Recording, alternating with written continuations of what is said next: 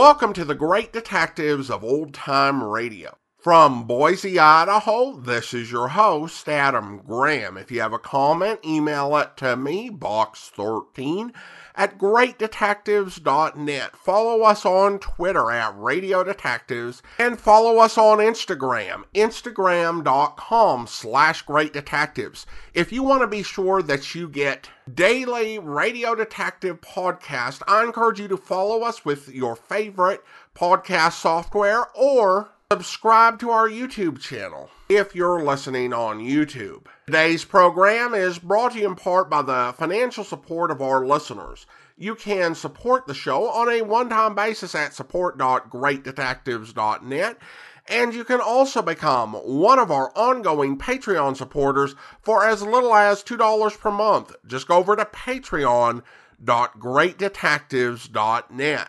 Well, now we get into the 1950 episodes of Sam Spade, and in terms of the rest of Howard Duff's tenure on the program, the pickings are thin. We actually only have 3 Howard Duff episodes from 1950, and the first 2 of these are rehearsal recordings. Today's program was a rehearsal of a program that would air on May the 21st of 1950, and the title is The Red Amapola Caper.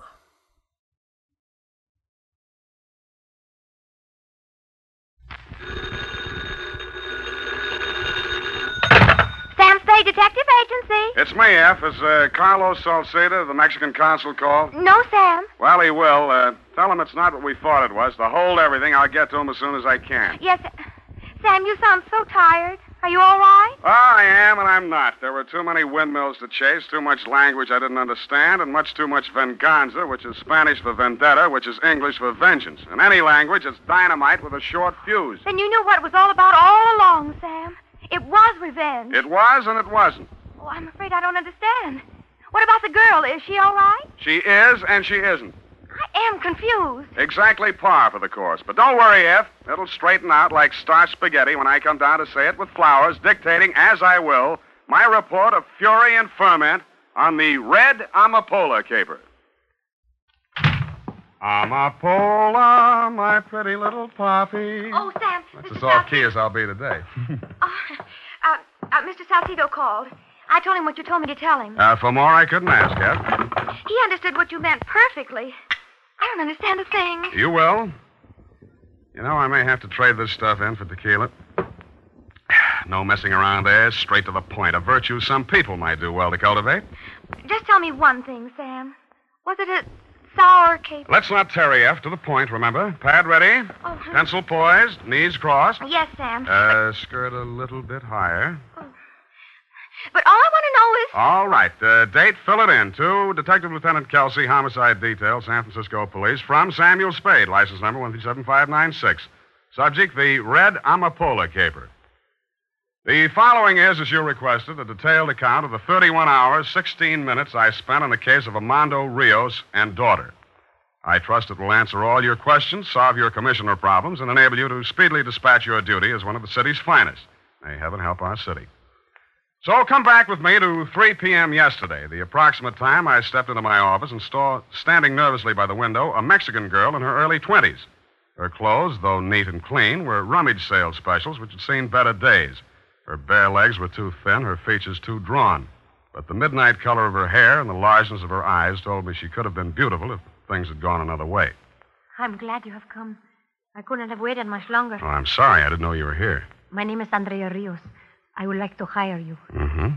But I do not have much money. Well, much money may not be needed, Miss Rios. What is it you want? Your time, Mr. Spade.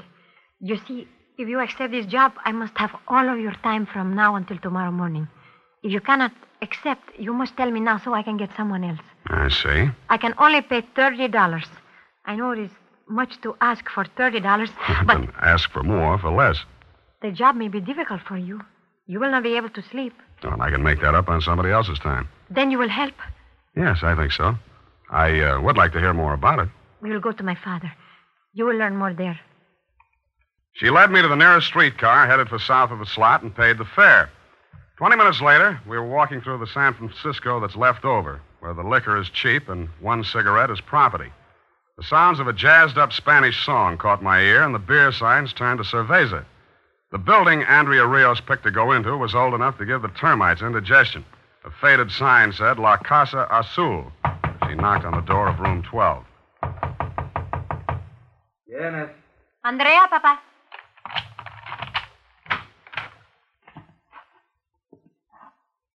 The weather-beaten face that stood in the doorway figured to be 60, but the age should have come from concern. He wore a black sweatshirt, pants to match, and a dirty white sailor's cap. Inside on the table sat a bottle of high-octane joy juice, that witch hazel with a misnomer, tequila. The lemon and salt stood alongside. On the bed lay a duffel bag with the blocked letters Santa Susana. Está el hombre, Papa. ¿Cómo se llama? Señor Spade. El detectivo. My father speaks no English. I see. ¿Tienes confianza en él? ¿Es honrado? He asks if you are an honest man. It's a question no man can answer with complete honesty. ¿Qué le has dicho, André? ¿Qué sabe? Nada, Papa. Siéntese, hombre. ¿Un traguito? My father says to sit down and have a drink. Tell Father I will, but I'd enjoy it more if I knew why I was hired. Yes, of course. To spend the night here, Mr. Spade, with my father. To keep an eye on him all the time. Protection? No. Well, there must be more to it. We want you to be able to testify to my father's whereabouts this night, if it should become necessary. Mm-hmm. What's going to happen this night? Something. You want your father in the clear? Yes. Well, that sounds fair enough. If that's all there is. I'll have that drink now, if there'll be enough to last.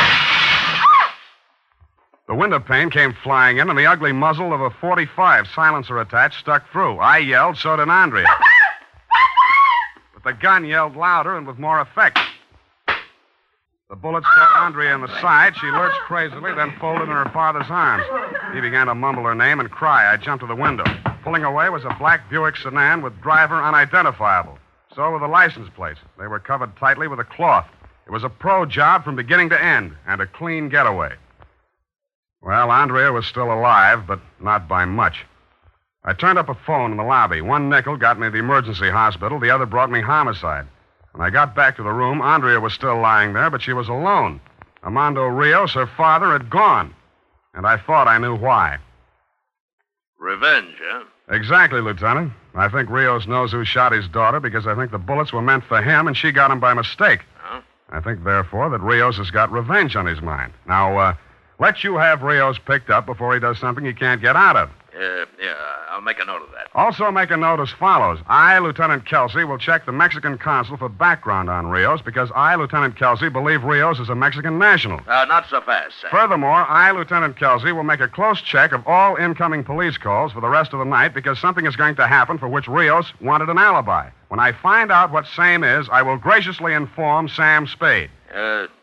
Sam, how do you spell graciously? I went to the offices of several Mexican-language newspapers, told them the story, and asked them to give a place of prominence to the fact that Andrea was alive, asking Armando Rios to go directly to the nearest police station and wait until contacted. I then went to the Maritime Service and queried about the Santa Susana.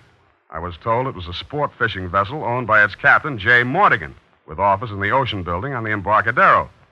The nameplate on the Titian-haired secretary's desk said Janice Odell. Yes? Could I help you, please? I think so. This the office of the Santa Susana? Oh, you're planning a fishing trip. Well, then you've come to the right place.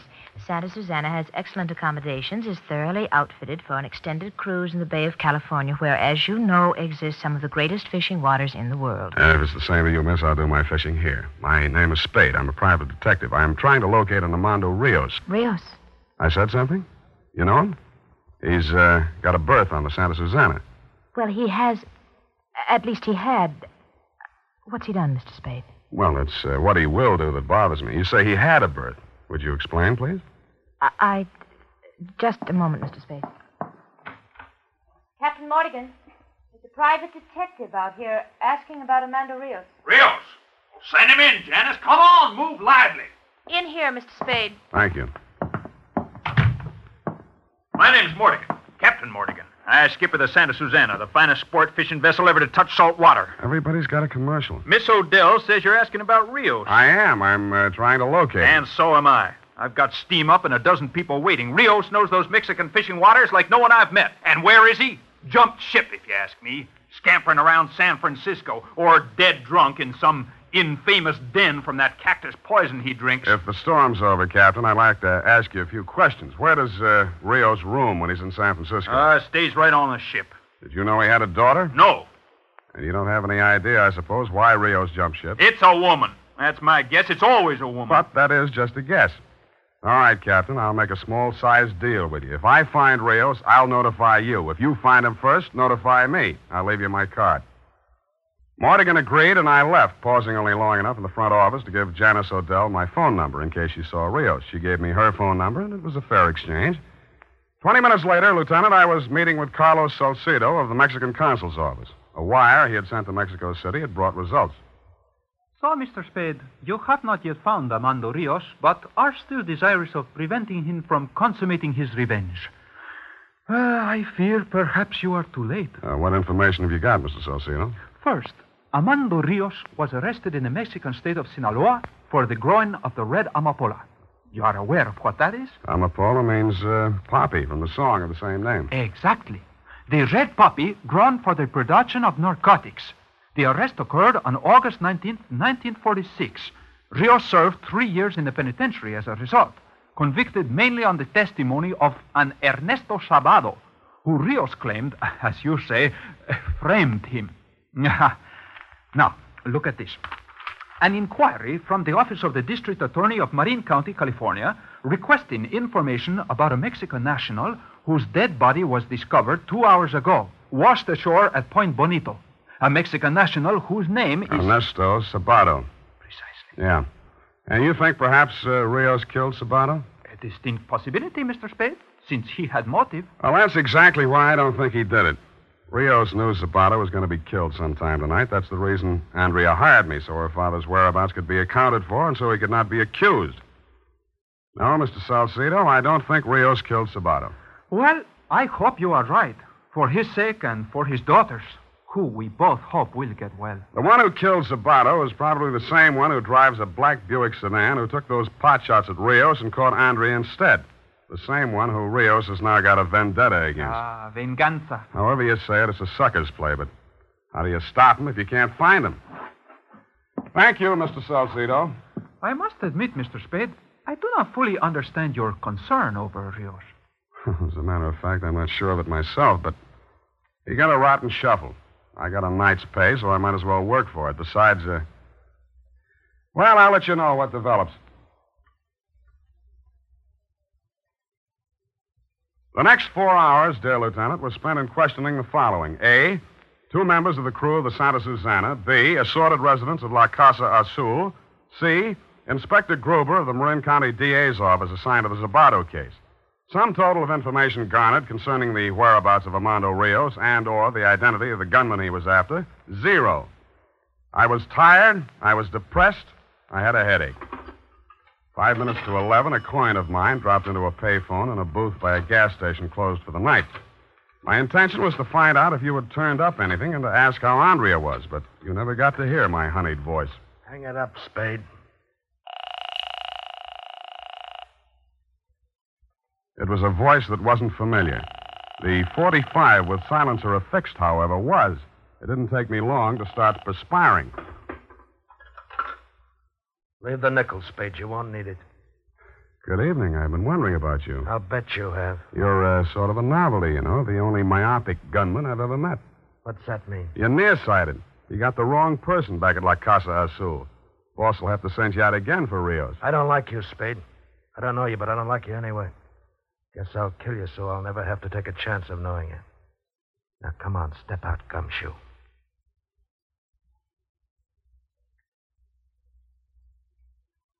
He urged me out of the phone booth, up the street a few paces to the head of an alley with a blind end.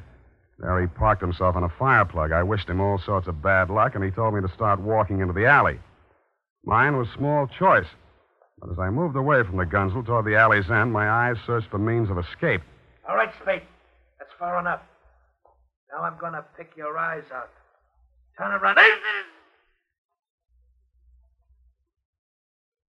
I stood frozen for a moment, then spun and looked. The Gunzel had pitched onto the sidewalk, but the .45 was still in his hand. I moved up to him slowly with a maximum of caution and took a closer look.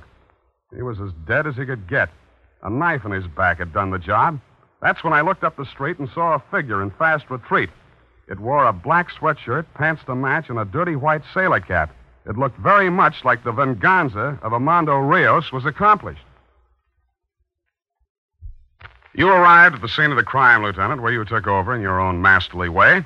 By the adroit maneuver of looking into the dead man's wallet, you uncovered the fact that he was a Los Angeles import named Max Rapper. You then examined the knife in his back and discovered, as I had previously, the initials AR for Armando Rios cut into the handle. That, plus the fact that I and other witness had seen Armando Rios flee the scene, made it open and shut.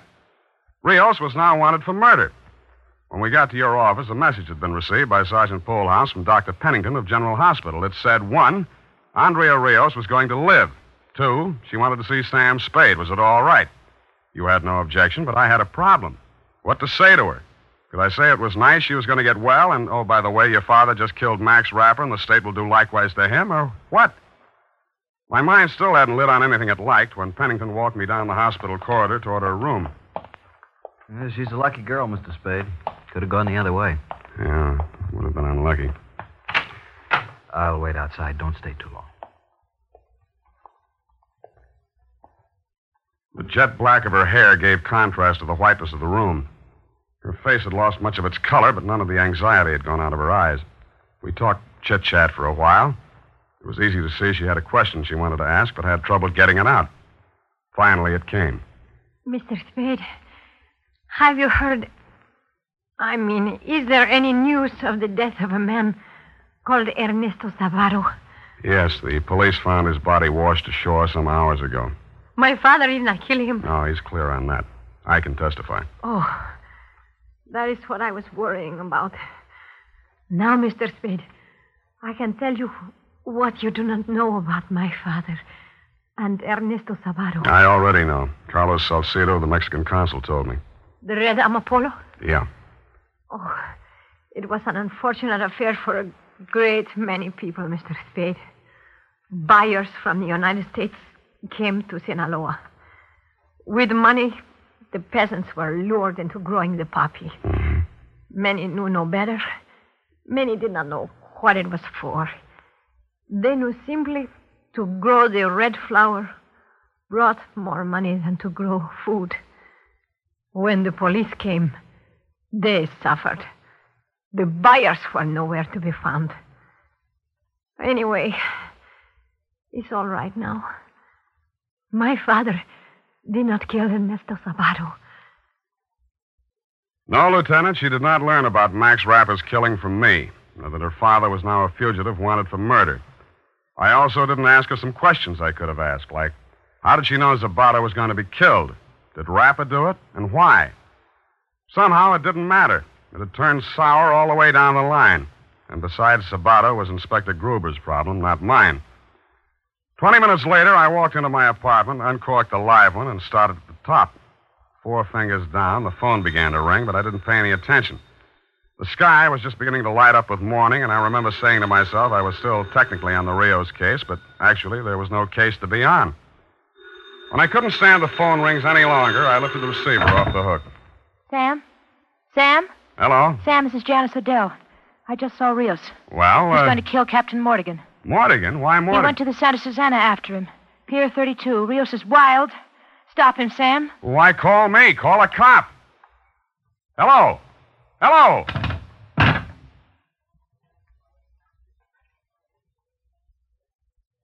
"12 minutes later, I was moving through the early fog of the waterfront looking for the Santa Susana.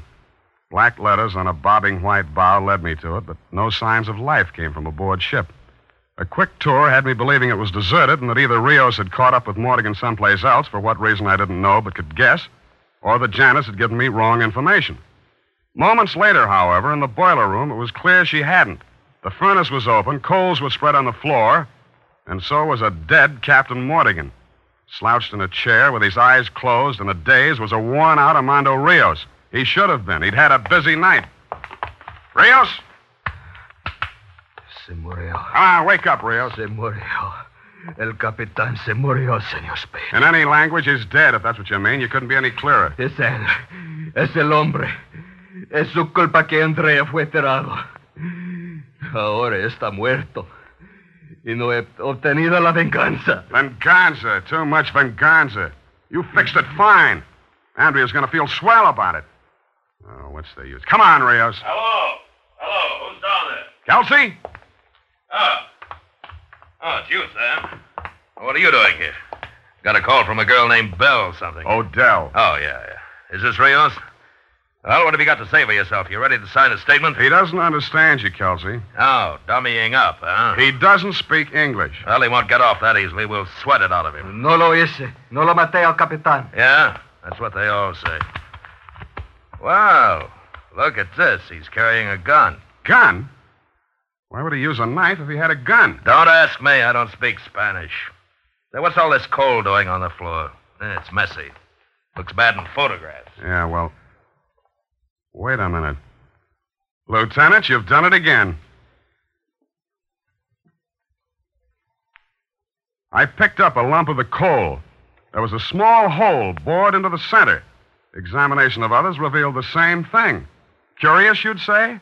Not so when you start thinking about 1, the red Amapola, 2, the fact that Zabato's killing still remained unexplained, and 3, and bingo, narcotic smuggling. A phone book gave me an address on Jackson, and a rap on a door got me a quick reply. Oh, Sam. Mm-hmm. Good morning, Janice. I didn't wake you up, did I? Well, If so, you must sleep in your clothes, and that suitcase on the bed must make it kind of cramped. what are you doing here, Sam? Uh-huh. Heavy, all packed. Just going on a little vacation for a few days? Where to? Well, Without a plane ticket on the dresser? Las Vegas. Hot there this time of the year. Of course, it's hot here, too, for some of us. What do you want? I want you to open your suitcase. I won't do it. Then I will. Sam, don't do it. Aha. Well, what's this, Janice?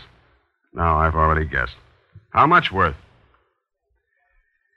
Zabato was killed by Rapper on Captain Mortigan's orders because he knew this was coming in on the Santa Susana and probably wanted a cut to keep his mouth shut. Rapper and Mortigan got theirs, not by Rios, but by you, so you could fall heir to this.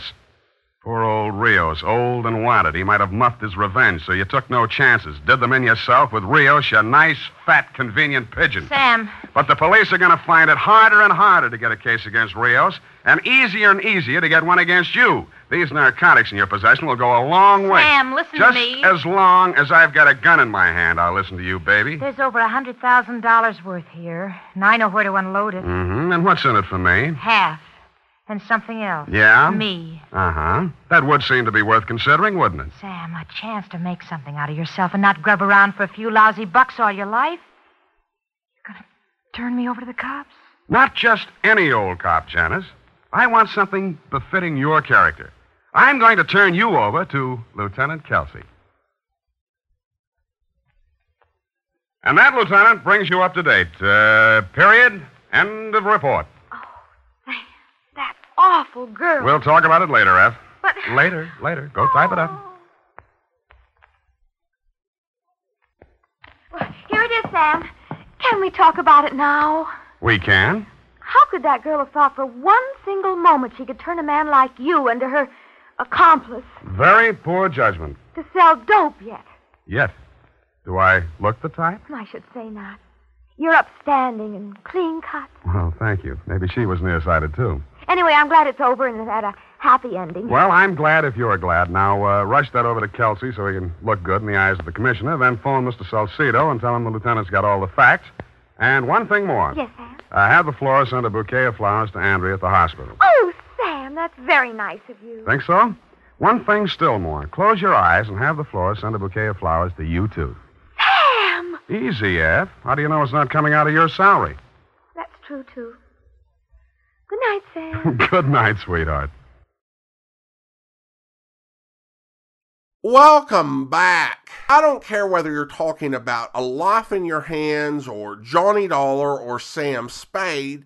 These rehearsal recordings definitely make me appreciate the importance of music and the full sound effects. I mean, there were some effects in this rehearsal, but they were not up to par. I mean, the little gunshot effect was just pathetic. Still, I think Howard Duff does a good job with this, with his charisma really carrying the day. It helps that I think this is a pretty clean recording, even if it is missing some key elements. Well, listener comments and feedback now, and as I mentioned a few weeks ago, this was actually the last episode I'm pre-recording because of some issues with the availability of certain episodes. So I did get a couple of emails on that episode with the very long name. I think listeners will remember which one I'm talking about, so I don't have to say it. Rich emails in, "Hello, Adam. Your comments at the end of today's Sam Spade episode were spot on. The name of the lake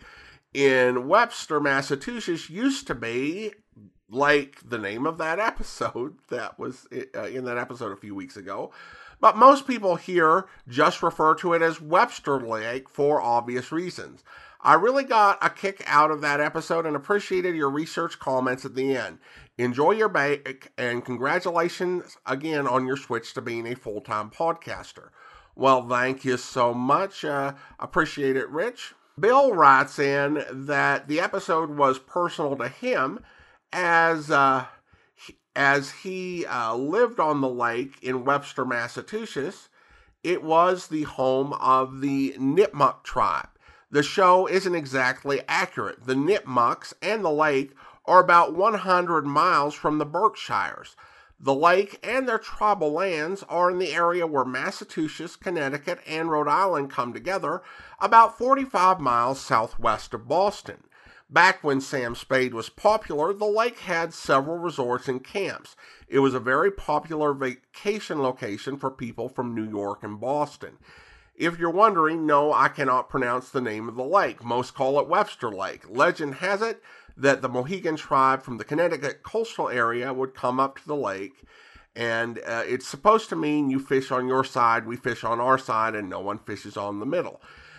Thanks, Bill. Well, thank you so much, Bill. I appreciate your comment. And now it's time to thank our Patreon supporter of the day. I want to go ahead and thank Vincent. Vincent has been one of our Patreon supporters since June of 2019, currently supporting the program at the rookie level of $2 or more per month. Thank you so much, Vincent, and that will do it for today. If you want to get more detective programs from the golden age of radio, please be sure to subscribe to the podcast, or if you're listening on YouTube, to follow us over there. And also be sure to rate and review the podcast wherever you download us from. We'll be back next Monday with another adventure with Sam Spade, but join us back here tomorrow for yours truly, Johnny Dollar, where... To help you out of this mess, if you'll let me. It's funny. Not a bit. Why should you want to help me? Well, it's not because I have any use for you, mister. You're nothing to me but a guy who stole a pile of money. My job is to get it back, $4,285. Oh, that... Yes, that. Now, how about it, Forbes? Isn't it enough that I'm in jail? That I'll go to prison? That's enough for the police, but not for my insurance company. Oh, it's too bad about your insurance company. No, it's too bad about you. You're being foolish. A hold or partial recovery can have a great deal to do with what happens to you from now on. 3 years is the minimum sentence, you know. 12 years maximum. Now, is it worth it? Sure. Sure, it's worth it. And I don't want to be foolish anymore. But I have been foolish. I took it and I spent it. Every dime of it. There's no way to pay it back. What did you spend it on? It doesn't make any difference. May make a lot of difference. You can redeem it, turn it back. No, I can't. Why did you take the money? All right, look, your salary's close to $100 a week. You're single. Wasn't that enough to live on? Why don't you get out of here? I don't have anything to tell you. Ever been in trouble before? Huh? Under another name in another state? No, They consider backgrounds like that when a man comes up to be sentenced. Forbes, this is your first offense. I know. Are you trying to shield someone? Why don't you go away? Have you been trying the market? Did you gamble it? No. Just leave me alone. I won't tell you a thing. If you bought something with it or gave it to someone, if it can be recovered in some part. No, I tell you. Just go away and leave me alone. I'd like to. Believe me, I would. You're a thief, Forbes, and you're going to get what's coming to you, but I can't leave you alone. Listen. No, you listen to me. If I don't get the information I want from you, I'll get it elsewhere. I hope you'll be with us then. In the meantime, do send your comments to box13@greatdetectives.net. Follow us on Twitter @Radio Detectives, and check us out on Instagram, instagram.com/Great Detectives. From Boise, Idaho, this is your host, Adam Graham, signing off.